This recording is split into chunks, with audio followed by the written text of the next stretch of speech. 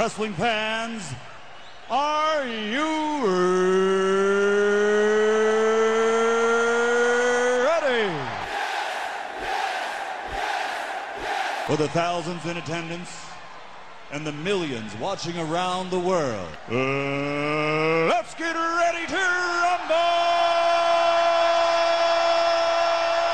Stupid idiot. Shut your mouth, you thong-wearing fatty. Party's over, Grandpa. Kane was there. Kane was there too. Yeah. No enhancement needed. This ain't Monday Night Raw. This fight way is Wrestle Rant Radio.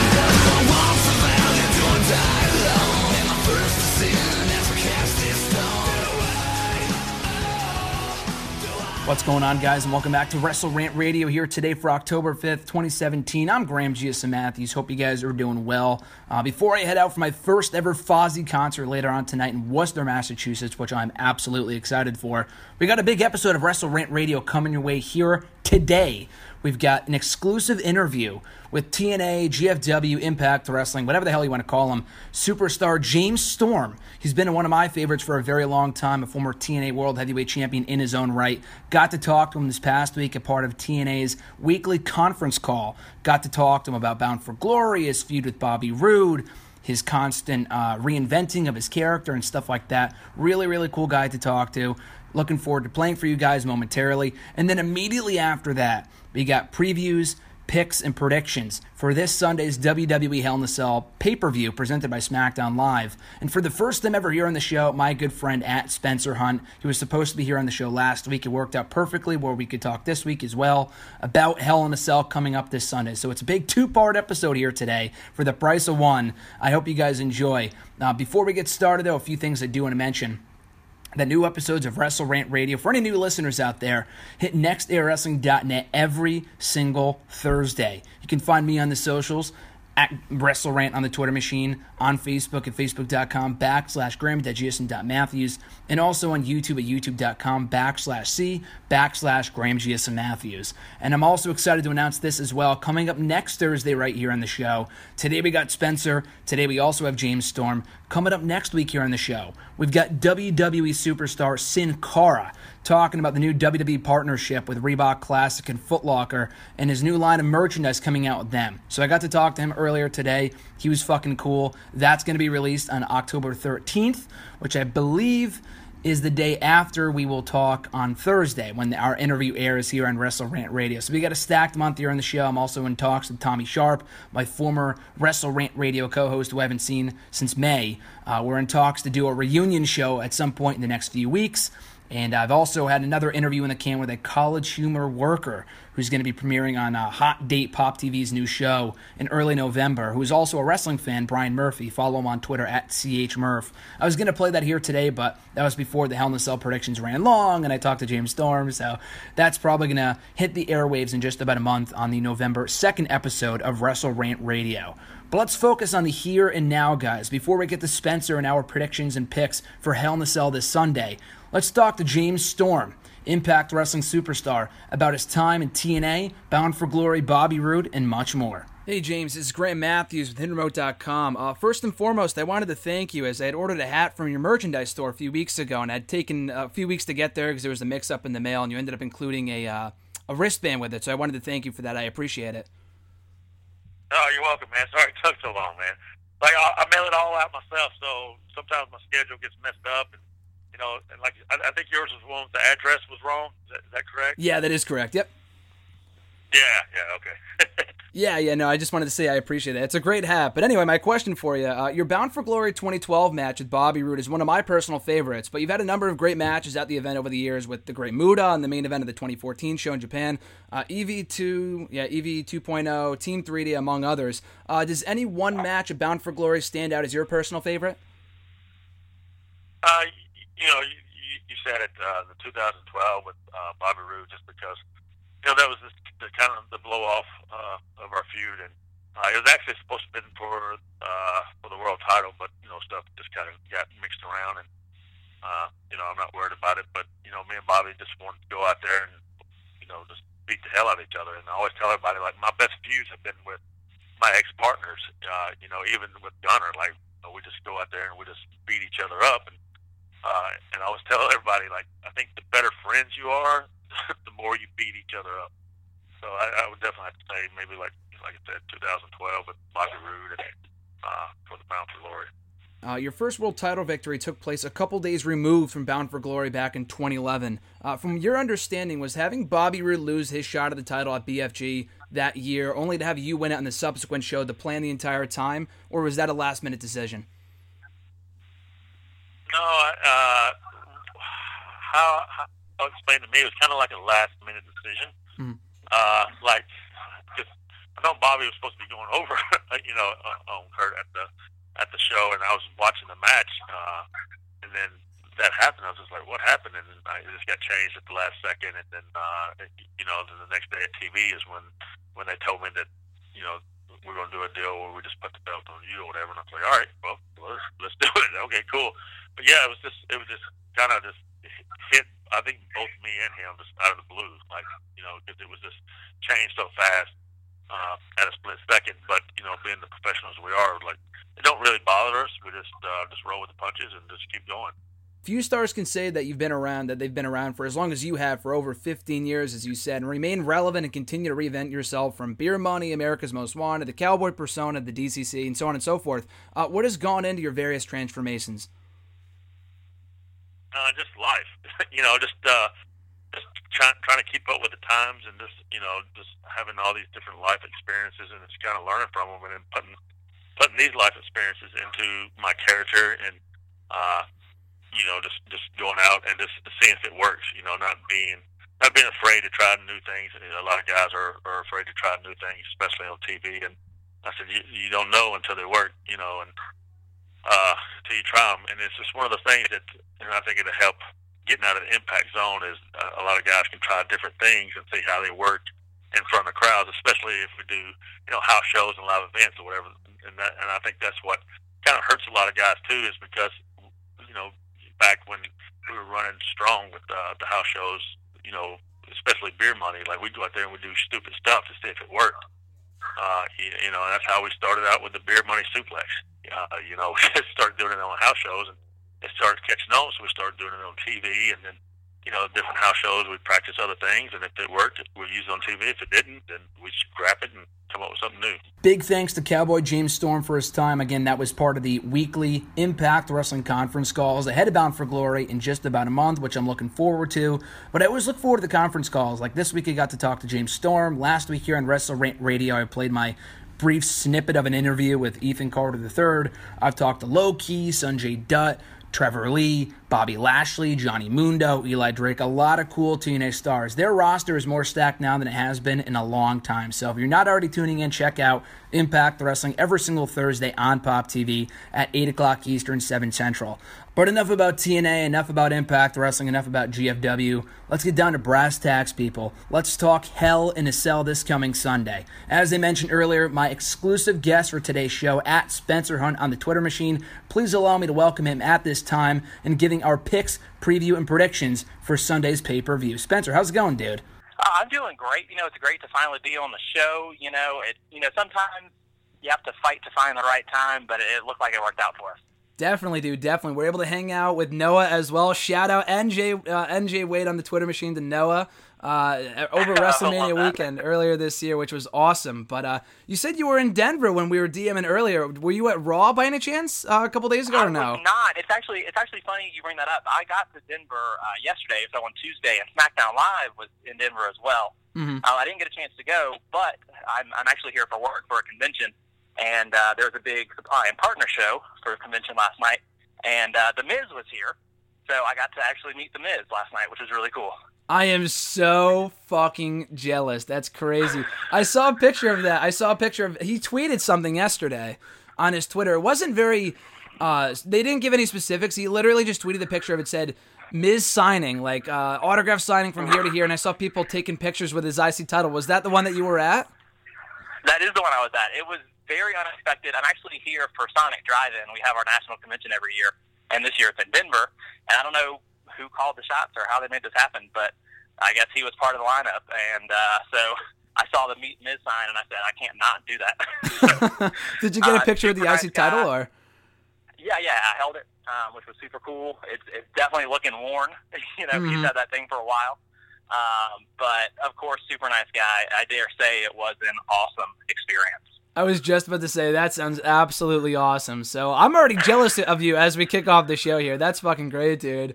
But Miz is on Raw. We're talking Hell in a Cell this Sunday, presented by SmackDown Live. Like I said, looking like a stacked show on paper. A lot of good matches here that have the potential to steal the show. But let's kick it off. Just announced last night on the kickoff show on Sunday, it's going to be Chad Gable and Shelton Benjamin taking on the Hype Bros. So I guess this was set up on a Fallout video on YouTube that WWE put out a couple weeks ago. Obviously, the Hype Bros are having some issues right now. It looks like they're headed towards Splitsville. They're going their separate ways sooner rather than later, and Gable and Benjamin are just starting out. So it seems pretty obvious that Gable and Benjamin are going over.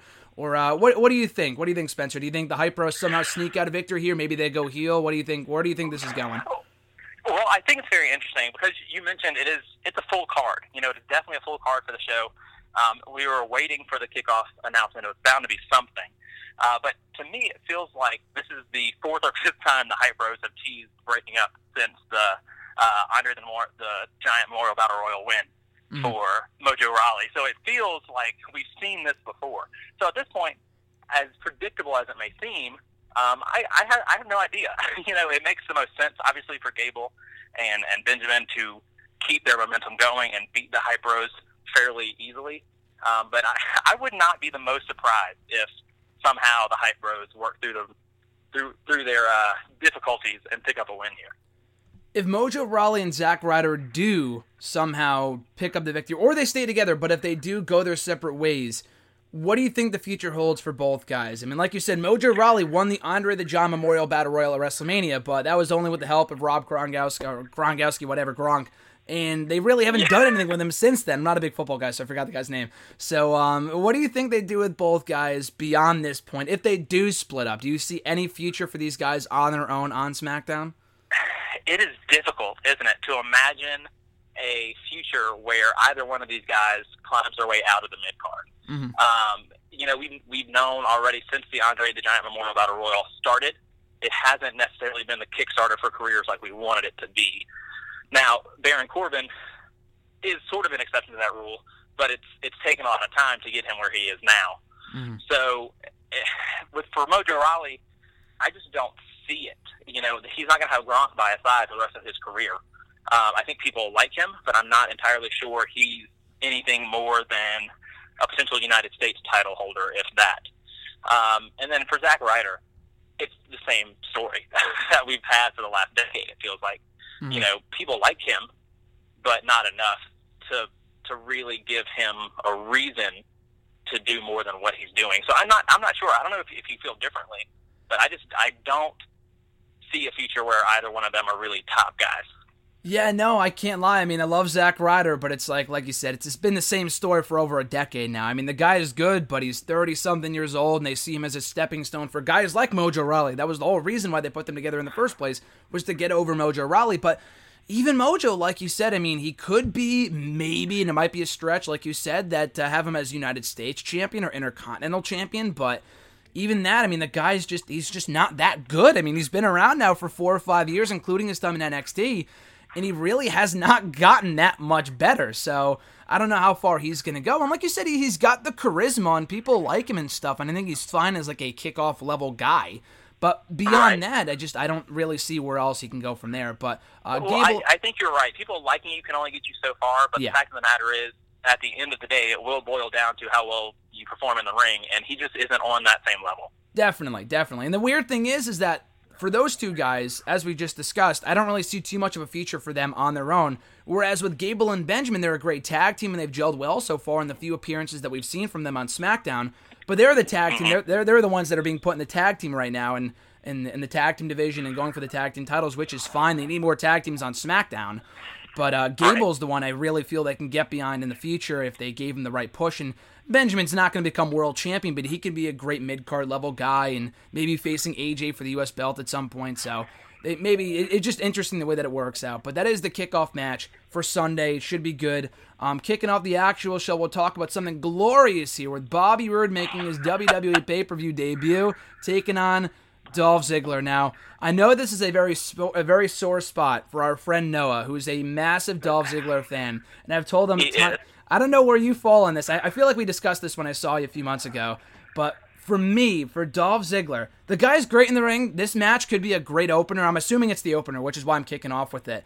Right. But I feel like with Ziggler, the guy's a really good worker, but it's just hard to care about him. I mean, between the feuds with Baron Corbin, Shinsuke Nakamura, this guy, that guy, all the people he's put over, it's very evident they have no plans to push the guy, and he always makes whoever he's in the ring with look good. That's never the issue. It's just that beyond putting a guy like Bobby Roode over, there's no future for him on SmackDown. So I can only get so excited about whatever he's involved in. Like, case in point, what they did on SmackDown this week when he came out doing the impersonation again, or he was doing something weird and it went on for a lot longer than it should have, and it was just not good TV. So, I mean, Bobby Roode is, again, he's 40-something years old, 39, not to say he's going to be the future for the next 10 years, but he could be a top player in this company. So I think it's a pretty much a no-brainer that Bobby Roode goes over. But I want to get your thoughts, Spencer, not only on who goes over here, but your thoughts on the status of Ziggler on SmackDown Live right now. Do you see much of a future for him on the show beyond this feud? Well, I'll tell you, I completely agree as far as Roode being a glorious winner on Sunday. I don't see any doubt about that. Mm-hmm. But as far as Dolph Ziggler, it feels like, much like the Hype Bros, where we feel like we've seen the same thing again. It's just here's Ziggler being repackaged in another way that shows his frustration with how he is booked and how his career has gone. This time it's something even stranger, coming out and impersonating entrances. It's very different and very strange for me. And I like Noah, actually really like Dolph Ziggler. From an in-ring standpoint, he really is fantastic. But I don't know if Dolph Ziggler is going to ever be, again, more than feuding with The Miz for the Intercontinental title, because I feel like that inevitably will happen again. But yeah, it's going to happen. It feels like that's the way it goes. But Dolph Ziggler, one of those that could go down as one of the more underrated superstars in WWE history.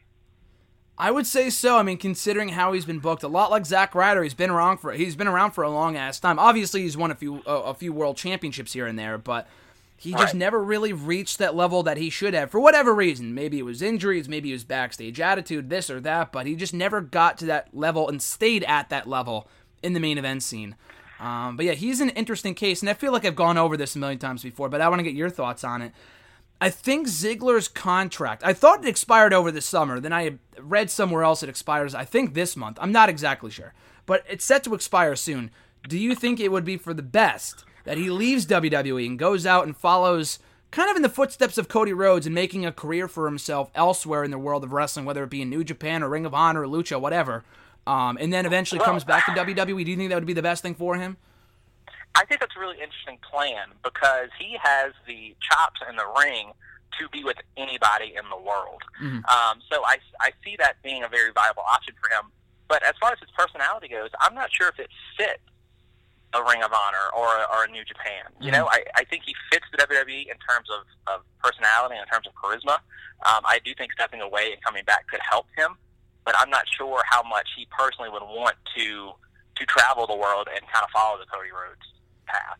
Mm-hmm. Yeah, it'd be interesting. I mean, like you said, he fits the WWE. It's just that in staying here any longer, I feel like they have to realize what they've lost before they could start using him properly. And even if he was to come back, not to say that he'd be a world champion, he's like 30-something years old at this point, I think in his upper 30s, but the guy is good. At least he's making the most of whatever he's involved in, so I respect that. So we'll see what shakes out for Dolph Ziggler beyond Hell in the Cell, but I think we can agree that Bobby Roode wins this matchup.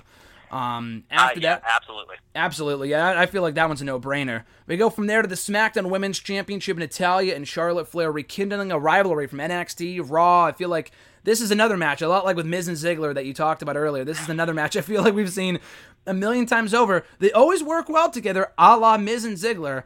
But I don't think Natalya's ever gotten a big win over Charlotte. I know Charlotte won the TakeOver match. Charlotte beat her at that the Canadian special, the Roadblock special they had a couple of years ago. She beat her at Extreme Rules and this pay-per-view and that on Raw and SmackDown and shit. Natalya's never gotten a big win over Charlotte. Now, at this point, would it mean much? I mean, Charlotte just tapped out to Natalya on SmackDown last night, so they've really not devalued Charlotte, I would say, but it's gotten to the point where she doesn't mean as much as she once did on Raw. And she'll be fine regardless. She's Ric Flair's daughter. She's always going to be over. Face, heel, whatever. But she's just not being as protected as a babyface, which I thought was interesting. So, but they do go one-on-one on the pay-per-view, at the pay-per-view for the SmackDown Women's Championship. Who walks out with the championship, Spencer? And do you think there's a chance we see Carmella capture the title by cashing in her Money in the Bank briefcase? Well, I think this is actually one of the more interesting bouts on the card, just because there are those possibilities. You know, there are more possibilities for the outcome here. The good news about this match is that we aren't going to see Bret Hart and Ric Flair at ringside this time around. It would just be the two of them, which is perfectly fine with me. And I think you're right. Natalia's never gotten that big win, and I'll say that that streak will continue unless I think Charlotte will win, unless the plan is for Miss Money in the Bank and Carmella to cash in. If that is the case, I think Natalya will win, and I think it's a very real possibility that this does happen. But if Carmella is not cashing in, I expect Charlotte to be a 5-time champ come Sunday night. I think for Charlotte, what they should do at this point, because they've held off on putting the belt on her for so long now, I think it'd be cooler if they had her chase the championship. Maybe not up until WrestleMania, because that's a long time away. That's like 6 months from now. But, I don't know, they just give her more of a story. And the feud's been all right up to this point, but they could be doing more with her and putting the championship on her at some point down the road and giving her a reason to go after the title. But if she won here, I wouldn't complain, because she's got a few potential feuds with Natalya and Carmella and a few others. If they bring back Paige to SmackDown, that's another one.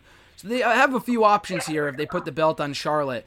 But you think if Carmella does cash in, do you think that she would cash in during the match in the same fashion that Seth Rollins did a few years ago, or do you think she would wait until afterwards?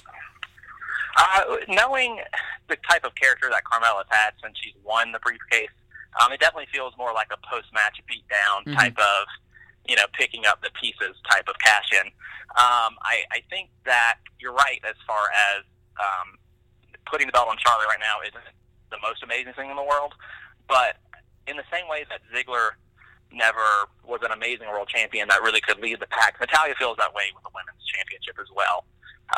She's obviously deserves being champion. She's put in her work. She is a great worker in the ring.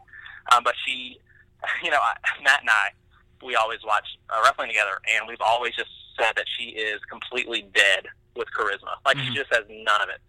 And typically those don't make for the best champion. So if Natalya picks up the win here, I expect Carmella to come out and pick up the pieces, and definitely not necessarily Seth Rollins-esque, but expect that type of boasting once it's said and done.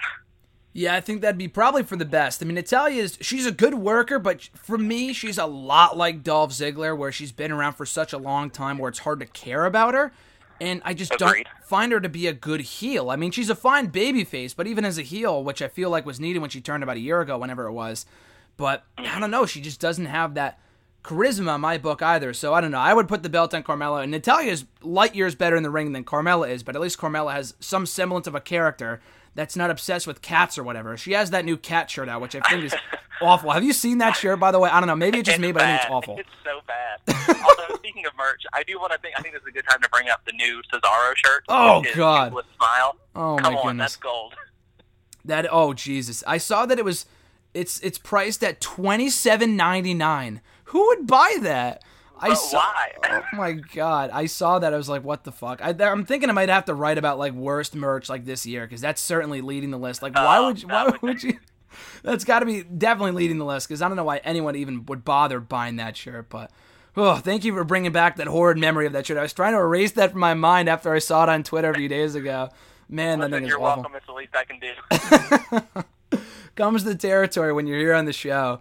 But anyway, exactly so we'll talk about Randy Orton and Rusev coming up next. The rubber match. Rusev beat Orton in like 10 seconds on SmackDown recently. Orton beat him in 10 seconds at SummerSlam a few months ago. So we don't really know what they're capable of one-on-one. And I don't imagine it's going to be an in-ring instant classic or anything. It could be a good match. I don't really know. But the real question is, do you care? I mean, with Rusev, the guy's been on SmackDown now for a few months, and he really hasn't done anything. With Orton, it's been the same song and dance for a long time now. He recently just said that he wants to go back to being a heel because he hates being a babyface. So, regardless of who wins, like, where do you even go with both guys? I think Orton wins here just because that's the way the WWE books things, and they don't really give a shit about Rusev, but Orton's not really lighting the world on fire right now either. So what are your thoughts on this feud, Spencer? Who walks away the winner? And like, what do you do with both guys to revive their careers on SmackDown? Well, I'll tell you that I feel very much about this feud, about this match, as it looks like Randy Orton feels every time he's in the ring, and that's bored. Mm-hmm. I am bored. I don't care. You know, Aiden English does nothing for me to add on to this feud. This is a Rusev character that really, if booked correctly, could be very good. You know, he's got the in-ring skill. People like to hate him. So, and he's kind of almost picked up this bit of a funny, like, comical side of his character as well in the past 6 months or so. So I think there's something that is there that the crowd could get behind. But you said it, is that they typically don't tend to book Rusev the best. So I expect Randy Orton to win here, but that kind of leaves them both going nowhere. I don't know where else Rusev can go other than, you know, maybe he could be a good challenge against Rude next after he moves on past Ziggler. You know, I don't know. Other than that, Randy Orton, I don't want him back in the title picture because it just feels like it's time for that to never be a thing again. But if he turns heel, there's a very good chance that that's exactly what happens. Yeah, I mean, I would dig that. If Orton goes back in the title picture, only if he's a heel, and let's say Shinsuke wins. We'll talk about that momentarily. But I could get behind that, a Shinsuke-Orton feud. I think that wouldn't be too bad. Their SmackDown match was really good.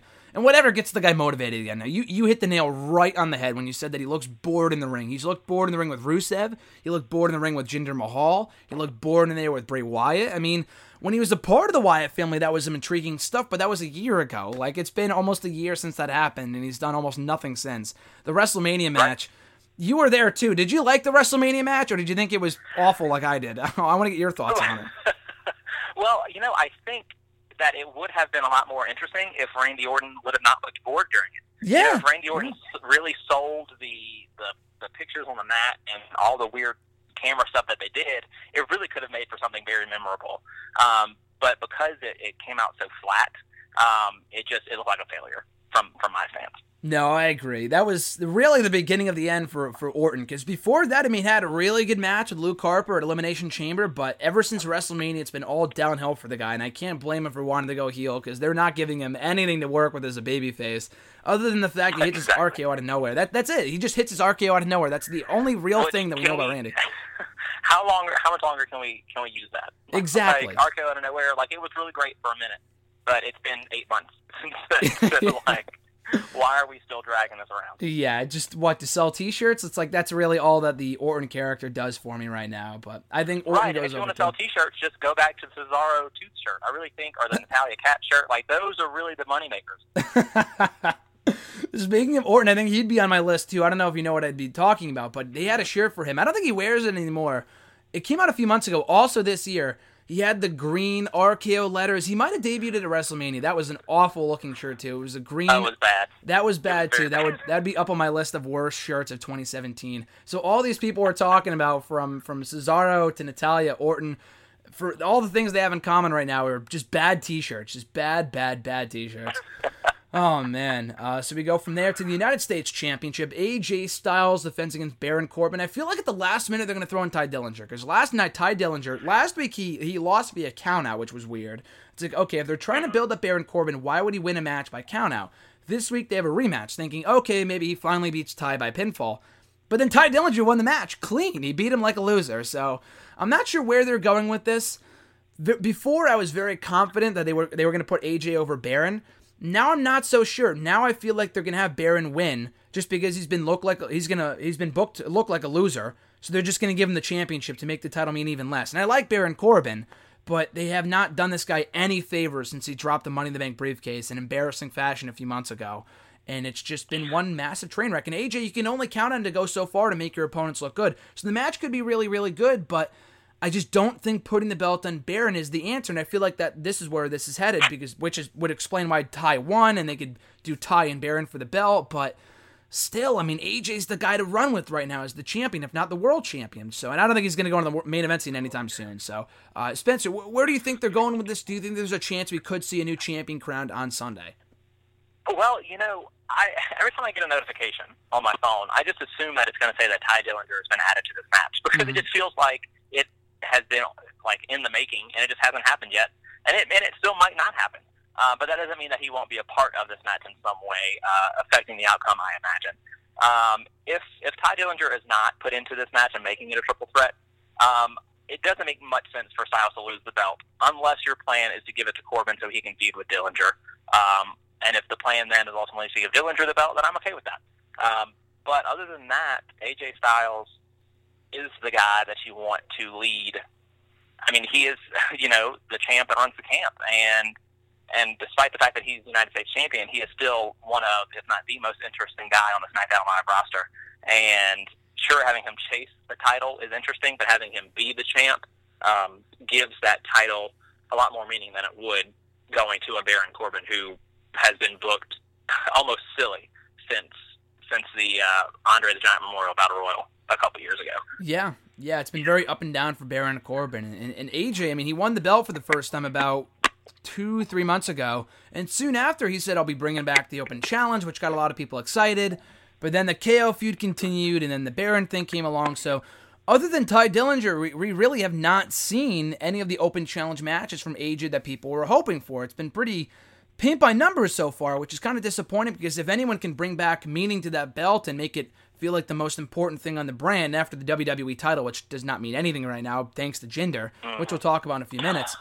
But with AJ, I mean, there's so many potential people on the show that he could work with, from Luke Harper, who we haven't seen in years. I mean, the guy's been gone forever now, but he could work with him. He could work with so many other guys on the show. They could bring out freaking Tyler Breeze if they wanted to, and they can have a great match. But they haven't really done that yet with AJ Styles, and they've barely tapped into him as United States champion. So that doesn't mean I think he's going over. I thought he would, but after what I saw on Tuesday, I feel like Baron Corbin's going to win, which...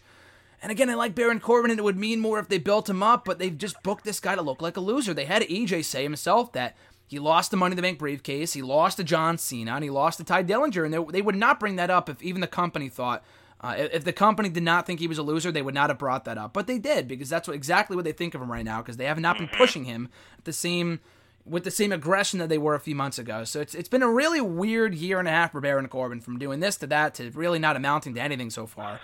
But, right. For as much up and down as he's gone through, he's still very flat. The only way I'm okay with the Baron Corbin win is if we get a Ty Dillinger United States Championship win, kind of a la Daniel Bryan over the Miz at Over the Limit. Like, I could see that being, Ty Dillinger, the underdog, coming through and getting a big United States Championship win in the end. But if that's not where it's going, I see no reason to take the belt off of AJ Styles. Yeah, that would be a nice long-term plan. They wanted to build towards Dillinger winning the championship, and the only other saving grace of taking the belt off of AJ right now would be to put him in the main event scene, but like I said, I just don't see that happening anytime soon. If Nakamura loses, which he shouldn't, but if they do AJ and Mahal maybe, but even then I feel like what they're doing right now, they should just keep the belt on AJ, put the belt on Shinsuke, and wait for AJ Nakamura down the road, but... those are our thoughts on the U.S. Championship match. We'll move along here to the SmackDown Tag Team title match. Inside Hell in a Cell, the first ever tag title match to take place inside Satan's structure. It's the New Day versus the Usos, the feud that has never really seemed to end, but I say that in a good way, just because all these matches have been really, really good. From Money in the Bank, Battleground, SummerSlam, SmackDown, every pay-per-view they fought out, it's always been a great match. And it's really cool to see the Cell used for that purpose. I mean, it's very rare that the Cell is like the be-all, end-all of feuds anymore. Last year, it was essentially a placeholder for feuds like Owens and Rollins and Charlotte and Sasha and all these other feuds. In this case, it really, truly is the blow-off for these two teams. And I'm sure they could steal the show if they're given enough time and whatnot. So it should be a great match. This is another match that could very well go either way, because they've traded the championship back at least a few times over the summer. So I really don't have a definitive winner. I'm just going to say the New Day, because it feels like the Usos, they've already beaten Breezango. I mean, I guess they could feud with Gable and Benjamin, but it might be too soon for that.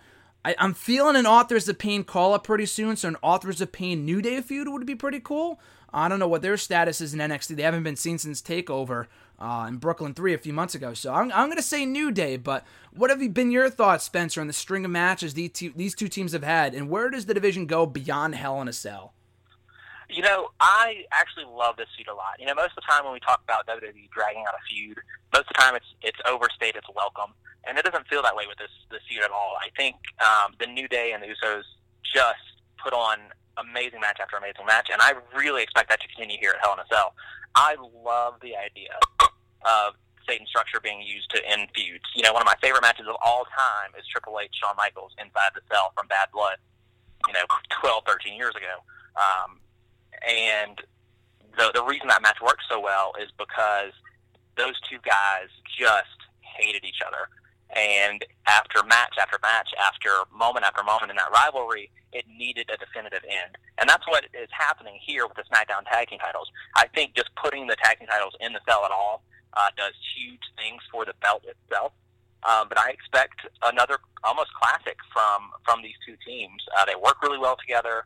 I think the New Day will win. I think you're right with that. I think it gives the belt more of a future than the Usos taking it back over. But I'm really excited about this. And there's been word about the Usos going to Raw at some point. I don't think that's necessary right now. I think the tag team division in general in the WWE is better than it has been in a long time. So I think it makes sense to keep the teams where they are. But I like the idea of an Authors of Pain call-up to face the New Day. I love that idea a lot. But expect them to get the time that they need, 15, 20 minutes, and expect a really, really solid match of the year contender from these two teams Sunday. Absolutely. I mean, they've killed it, like I said, in every other match they've had on pay-per-view so far, and I don't think Sunday's going to be any exception from these guys. So it should be a great match. I think they should position it as one of the, and I mean, it has been positioned as one of the main events on the show. It won't be the main event, but I think it is I would even argue it's more important than the WWE title match, which I can't say I'm excited for. I will not disagree. I will not disagree with you. So I look forward to this match. If Shane and Kevin Owens wasn't happening, I would say to close off the show with this match, but it's hard to top that just because it's been the focal point on SmackDown for a while now. But I do look forward to it. I think an Authors of Pain call-up would be cool. If you had New Day win and then they come out Kane style, like from, a la 20 years ago, where they break into the cage and just beat the shit out of the guys, that'd be pretty cool and a hell of a way to make an impact. No kidding. That would be a cool way to do it, I think. And like you said, too, I mean, tag team wrestling right now in WWE has not been better in a long-ass time, so it's great to see, both on Raw and SmackDown, so it's great to see tag team wrestling get the love it deserves from New Day, Usos, Rollins and Ambrose, The Bar, the Hardys, all these other tag teams. Just like I said, the only real question is where do they go from here? Can they top themselves after this feud is over? And I think they can if they bring up Authors of Pain. They could have a pretty good series of matches, and they've got Gable and Benjamin waiting in the wings. They still have Breezango. So they got the makings of a real solid division there beyond these two teams. So here's hoping they can continue on to the momentum beyond Hell in the Cell. So like you said, for the WWE Championship, we got Jinder Mahal versus Shinsuke Nakamura, a rematch from SummerSlam, which is where I felt like they should have done the title change. That's where it really peaked for me. Not that Nakamura is any less over than he was then. He's still pretty popular. Just, it's hard to care. I mean, everything these guys have done. And I gotta give Nakamura some crap too, because I thought the promo he cut last night on SmackDown it wasn't good. I mean, he was short with what he said, but it just was not a good promo. And it would be one thing if he was in a program with someone who could talk, but Mahal can't talk either, so the whole feud has sucked. And the match at SummerSlam also wasn't good. So, what are you feeling on this, Spencer? What's going on here with the WWE Championship? Well, let me ask you this question: is there anyone that could feud with Jinder Mahal to make that belt feel important and to make Jinder Mahal feel important? Is there anybody on the roster right now? Honestly, in my opinion, no. I would have to say no. I completely agree. So what's the point? I understand, the shock value of Jinder Mahal winning the belt months ago, and I understand, giving him a couple of wins to give it some credibility. But what I don't understand is having Shinsuke Nakamura lose to this man multiple times. It makes no sense to me at all. Mm-hmm. It just doesn't. It's been another boring feud, one that has felt like it's been the same segment over and over again for 3 months. It's Nakamura saying a few short words, Mahal saying a few short words, and then the Singh brothers attacking. I mean, that's what it's been. And I'm just ready. I'm ready for it to be done. So I expect, although I would not be surprised if this were not the case, I expect Nakamura to claim his first WWE Championship here Sunday at Hell in a Cell. Hopefully, so we can try to unbury this WWE title. But, at this point, nothing surprises me anymore. Same. I mean, I felt it was only academic to give the belt to Nakamura at this pay-per-view, but after what we've seen, I know Jinder laid out Nakamura last night on the show, but I don't know. I'm going to say Nakamura wins, but it would not surprise me if Jinder retained. And it's absolutely the wrong move to make, because maybe if they wanted to move Mahal into a feud with AJ, first of all, the feud's got to end here. I know they were advertised for like a steel cage match at Starrcade in a month and a half or whatever. It's got to end here. No one cares about the feud, and I like Nakamura, but he's got to work with people that can bring the best out of him, not Jinder Mahal. Like you said, Jinder Mahal is not that guy. He's not that guy. Absolutely. I think you hit the nail right on the head again, that there is no one on that show that can bring the best out of Mahal. He had a match with AJ Styles. Granted, it was a TV match a number of months ago, and it was mediocre at best. And AJ never has a mediocre match. Doesn't matter who he's in the ring with. The guy never has anything less than a good match. If AJ Styles can't bring out at least something watchable from you, then there's a problem. Yeah, exactly. And that's what it feels like. It feels like Jinder Mahal is unwatchable as WWE champion. It certainly is. And Noah and I, speaking to Noah, once again, shout out to Noah. We were doing hashtag AskJSim a few weeks ago when we were hanging out, and we went on a rant for like 15 minutes as to why the Jinder Mahal experiment is not working. And I still feel that way. I mean, it was only 2 weeks ago. Nothing much has changed, but just to reiterate what we were saying, it's not working. They got to take the title off the guy because it's killing SmackDown. And SmackDown has other issues, but this is chief among them. Nothing else comes close to topping the problem that they have with the top of the card with Jinder Mahal as WWE champion. It's got to end here. Got to take the belt off him. Give him his rematch at SmackDown on Tuesday and then just move on. I mean, as a mid-card guy, he wouldn't be terrible, to be honest with you. Like, if they did Jinder and AJ as a mid-card feud, I might get behind that because the whole USA thing and whatever, it might work. But as a championship, as a WWE title level, as a WWE championship program, it's not working. As champion, it's not cutting it. So I'm going to say Nakamura wins. But knowing this company, if they put Mahal over, it wouldn't shock me. It would very much disappoint me.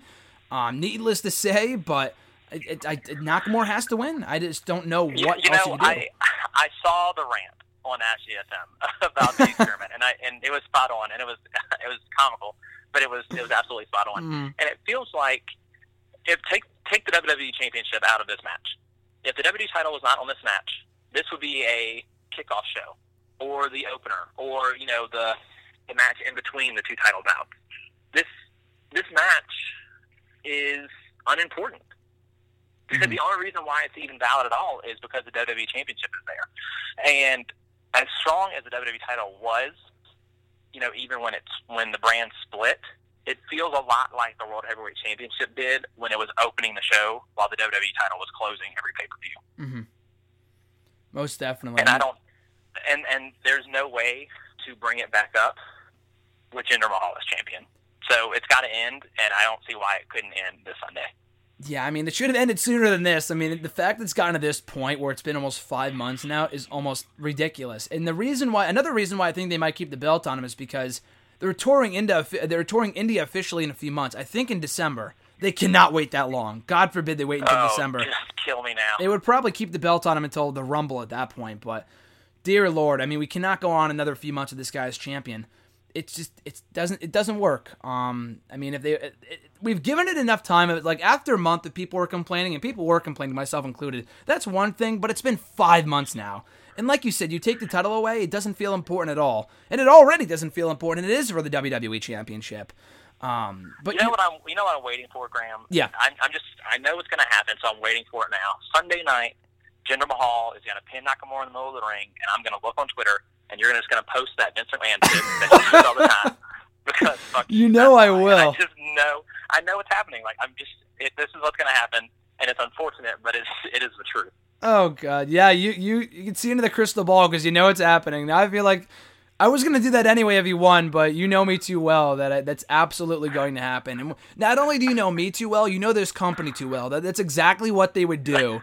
Which I'm still going to say, I'm going to say Nakamura wins, but God forbid if Jinder Mahal retains. And again, there's a good chance that it happens, but yeah, absolutely. You said it just perfectly that it feels like the World Heavyweight Championship of like 2012, 2013 when it's kicking off pay-per-views and stuff. It doesn't feel important. It doesn't feel prestigious. They got to move this title away from Mahal in order to make it feel important again as the top prize on the show, as it did when AJ held it and Ambrose held it, and even when Cena and Wyatt held it. It felt like the top prize on the show. Not since Mahal won it, though, unfortunately. So we'll move from there to the main event. Shane McMahon, Kevin Owens inside Hell in a Cell. So they added the stipulation last night. For whatever reason, but they did. It's Falls Count Anywhere, pretty much defeating the purpose of the cell. So I guess they can leave the cell. I mean, in past years, in past cell matches, you had to pin your opponent inside the cell.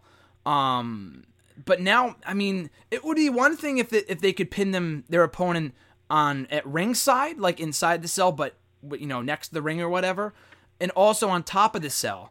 But they made it sound like the fight's going to go all around the arena, which completely defeats the purpose of the structure to begin with, which wouldn't be the first time they've had people interfere as early as last year. They just did it as latest as last year. They had Chris Jericho interfere in Hell in a Cell. They do it all the time. It completely, waters down the structure, but it is what it is.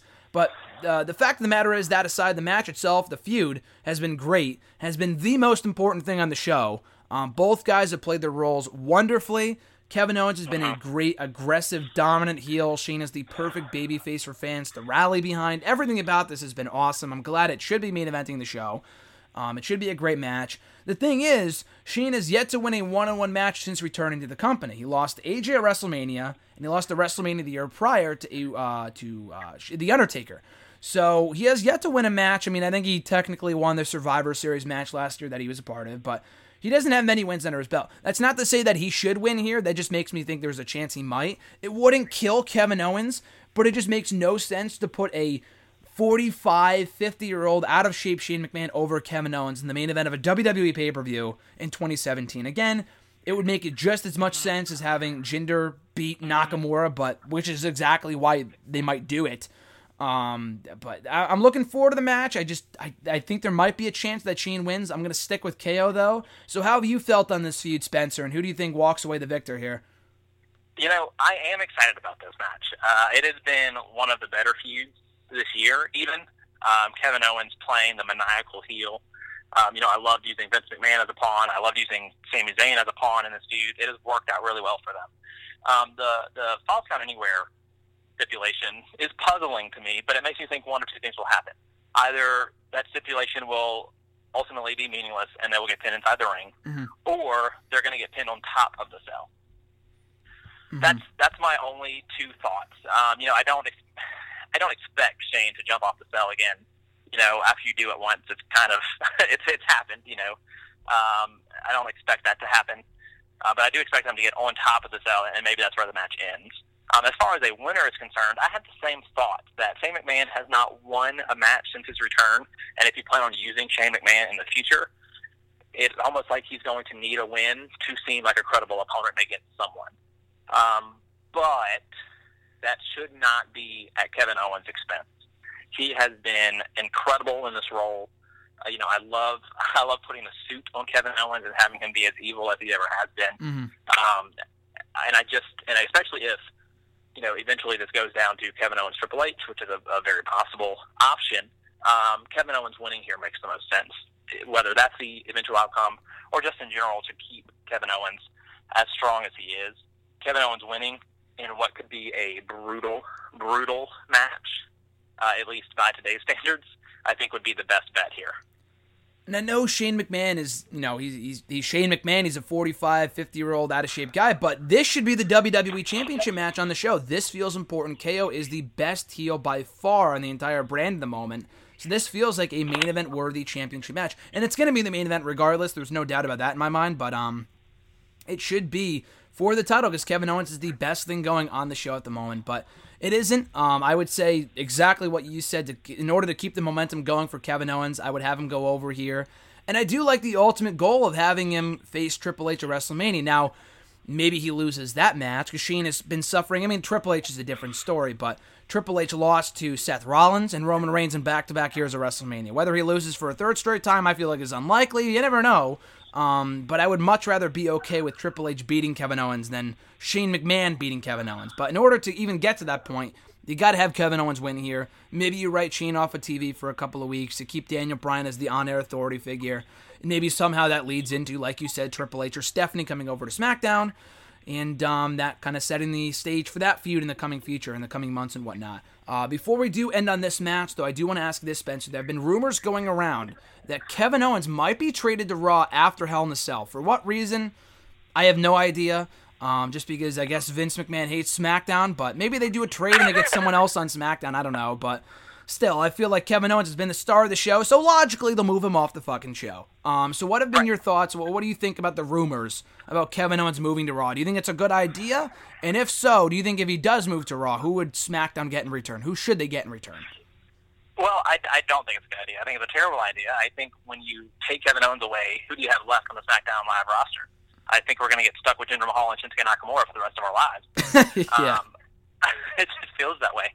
But, I mean, you take Kevin Owens away, and you've got AJ Styles, and you've got, Shinsuke, and you've got maybe Bobby Roode down the road. I don't know. It feels like they need him there. If they push him off to Raw, who do they get in return?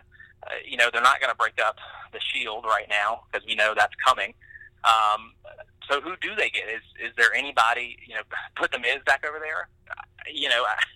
The Miz has been invaluable to really either show. Mm-hmm. He was great on SmackDown Live before he made the move, and, I was skeptical about how well that would transition over to Raw, but it worked very well. He has done exceptional. So it wouldn't surprise me if that's the move they make. But ultimately, at the end of the day, it seems like a very unlogical choice to move Kevin Owens. Yeah, I think the only person that would make sense would be Samoa Joe, who's been obviously gone from the show for a while now from Raw because he's hurt. He would be a good solid heel on SmackDown, but they shouldn't move KO for that. KO's been the best thing. I mean, I love Samoa Joe, but Kevin Owens makes the most sense on SmackDown right now. And like you said, all the Shield guys are on Raw. And I tweeted this out a couple days ago that if you move KO to Raw, what is he going to feud with Roman and Rollins and Ambrose for the millionth time? Like, he's already had 1 million matches with every single guy in that faction. And there's no other faces for him to feud with on Raw, except for like Apollo Crews or something. Like, who cares? So they might as well just keep him on SmackDown. And I feel like if there's any place for Kevin Owens to get another shot as world champion, it's not going to be on Raw. As long as Roman Reigns and Brock Lesnar are there, that's not going to happen on Raw. So they might as well just keep KO on SmackDown. And beyond Kevin Owens, they don't really have many credible heels on SmackDown. Mahal sucks. I mean, they've tried to build him up. Hasn't worked. Ziggler hardly means anything. Corbin's a loser. Rusev's a loser. None of these guys have been built up as well as Kevin Owens has. And Kevin Owens has consistently been the guy to go to, the go-to guy on either brand for as long as he's been around. So I would have Kevin Owens go over here. Switching him to Raw would just be silly to me, which is exactly why I think they will do it. And once they do, I'll be posting that Vince McMahon gif as I always do, or not the gif, the meme. I will be right there to retweet it. That inevitably will happen. It's going to happen. It's only inevitable. So that being said, Spencer, before we go off, 1 to 10, where is your excitement level for Hell in a Cell on Sunday? I'll be real honest. Going into this pay-per-view, a couple weeks ago, it was about a 4. But given the Shane McMahon feud, that's bumped it up a couple by itself. And I think there will be a couple of show stealers as well. I think Natalya Charlotte could actually be better than expected. And, of course, the Usos and New Day could tear down the house. So I'd say I'm a solid 7. Could be an 8 depending on what happens, but a solid 7 right now, and I feel pretty okay about that. I think that's good. I think it's always good to have your expectations, maybe not like at a 1, but like on the lower side, so it exceeds those expectations. Then again, that's what happened with Battleground. No one was looking forward to it, and it was even worse than somehow expected. So hopefully that's not the case. I mean, like you said, they have a lot of good matches on this show that could be potential show stealers, from the 2 cell matches to the women's match to maybe Styles and Corbin if they add Dillinger, maybe even Roode and Ziggler. We'll see. So it's a pretty stacked show on paper. So Spencer, dude, it's been great talking to you. Long time coming having you here on the show. You've been a big supporter of the show. I thoroughly appreciate it. We've been talking through Twitter for a long-ass time now. So like I said, dude, very much a long time coming. And you're going to be at WrestleMania next year. Is that correct? It's in my backyard. It's in New Orleans. So of course. I'll be there. That's awesome, dude. Hopefully, I don't think I'm going this year, but then again, I didn't know I was going last year until like the final month and a half before the show, which Noah gave me a lot of shit about because he felt like I should have told him first. But we'll find out as we go along. I'm pretty sure, obviously, Noah goes every year, so I'm sure you'll be seeing him over WrestleMania weekend in your backyard. That should be awesome. But obviously, like I said, people can follow you on the Twitter machine, my man, at Spencer Hunt. Any other things you'd like any other final words where people can find you on the social medias, my friend? Well, first of all, I just want to give my thanks for having me on. It's been a pleasure. It has been a long time coming. I hope I do see you in New Orleans. That would be glorious, if you will. But absolutely. Follow me on Twitter at Spencer Hunt, Instagram at FHunt25. You can find me on Facebook, any of that stuff. I'm all over the place. So find me there. I'm annoying sometimes, but most of the time I have pretty good stuff to say. Sounds good, brother. I'll keep you posted on New Orleans at WrestleMania. We're about 6 months out, but I'm getting the WrestleMania bug back. It's been about 6 months, and I'm already thinking about going again this year because Orlando is so much fun. The itch has started. Don't worry. Yeah, exactly. And it just we're 6 months out, but it's going to be here before you know it. And I was just thinking the other day what a fun weekend that was with you and Noah and everyone else in Orlando, and I'm looking forward to maybe topping it New Orleans, but that's to be announced. That's to be determined in the months to come. So again, dude, thanks so much for coming on the show. I appreciate it. We'll definitely have you on the show in the future, and I'll catch you on the road, brother. All right, Graham. Have a good one. Talk to you later. Thoroughly enjoyed the time talking to Spencer about all things Hell in a Cell and WWE. I'm sure we will have him back here on the show in the very near future. And once again, a big thanks to Cowboy James Storm for coming here on the show for what turned out to be an excellent episode of Wrestle Rant Radio. And as I mentioned earlier, big things pop and little things stop, or something along those lines, whatever MVP's catchphrase used to be. Next Thursday here on the show, I got my exclusive interview with WWE superstar Sin Cara dropping, talking all things WWE's relationship with Reebok Classic and Foot Locker, his time on SmackDown Live in the Cruiserweight division, wrestling from Texas, being from Texas and wrestling in El Paso where he's from, and all that other cool stuff. I was able to talk to him earlier today. Really cool guy. Looking forward to having that interview drop next Thursday right here on Wrestle Rant Radio. And also the November 2nd edition of the show right here, College Humor's ex-employee Brian Murphy, the star of Pop TV's new show debuting in early November, Hot Date. He was really cool to talk to last week. Also a wrestling fan, henceforth why I'm dropping the interview here on Wrestle Rant Radio on November 2nd ahead of the show's premiere the very next week. So a lot of things to look forward to right here on Wrestle Rant Radio, as well as a reunion show between me and Tommy Sharp coming back here on Wrestle Rant Radio for the first time in about 5 months. Maybe next week, maybe the week after. We'll review Hell in a Cell or preview TLC or something along those lines at some point down the road or in the not-so-distant future. All that being said, guys, before we sign off, you can find me on the socials at WrestleRant on the Twitter machine, on Facebook at facebook.com/Graham.Jason.Matthews. Also on YouTube at youtube.com/C/Graham Jason Matthews. And also, I apologize for the awful quality, the audio quality of today's show, at least the front end and back end, as I'm actually recording this on the road, on the go, as I'm en route to my Fozzy concert, my first ever Fozzy concert in Worcester, Massachusetts, led by Chris Jericho. So hopefully I don't make the list for awful audio quality here today. But I do look forward to that concert. I look forward to next week here on Wrestle Rant Radio. New episodes air every single Thursday anyway, right here on nextairwrestling.net. All that being said, guys, enjoy the rest of your weekend. Enjoy Hell in a Cell on Sunday. Here's hoping it is every bit as good as it promises to be. I'm Graham Jason Matthews, and I'll catch your ass down the road.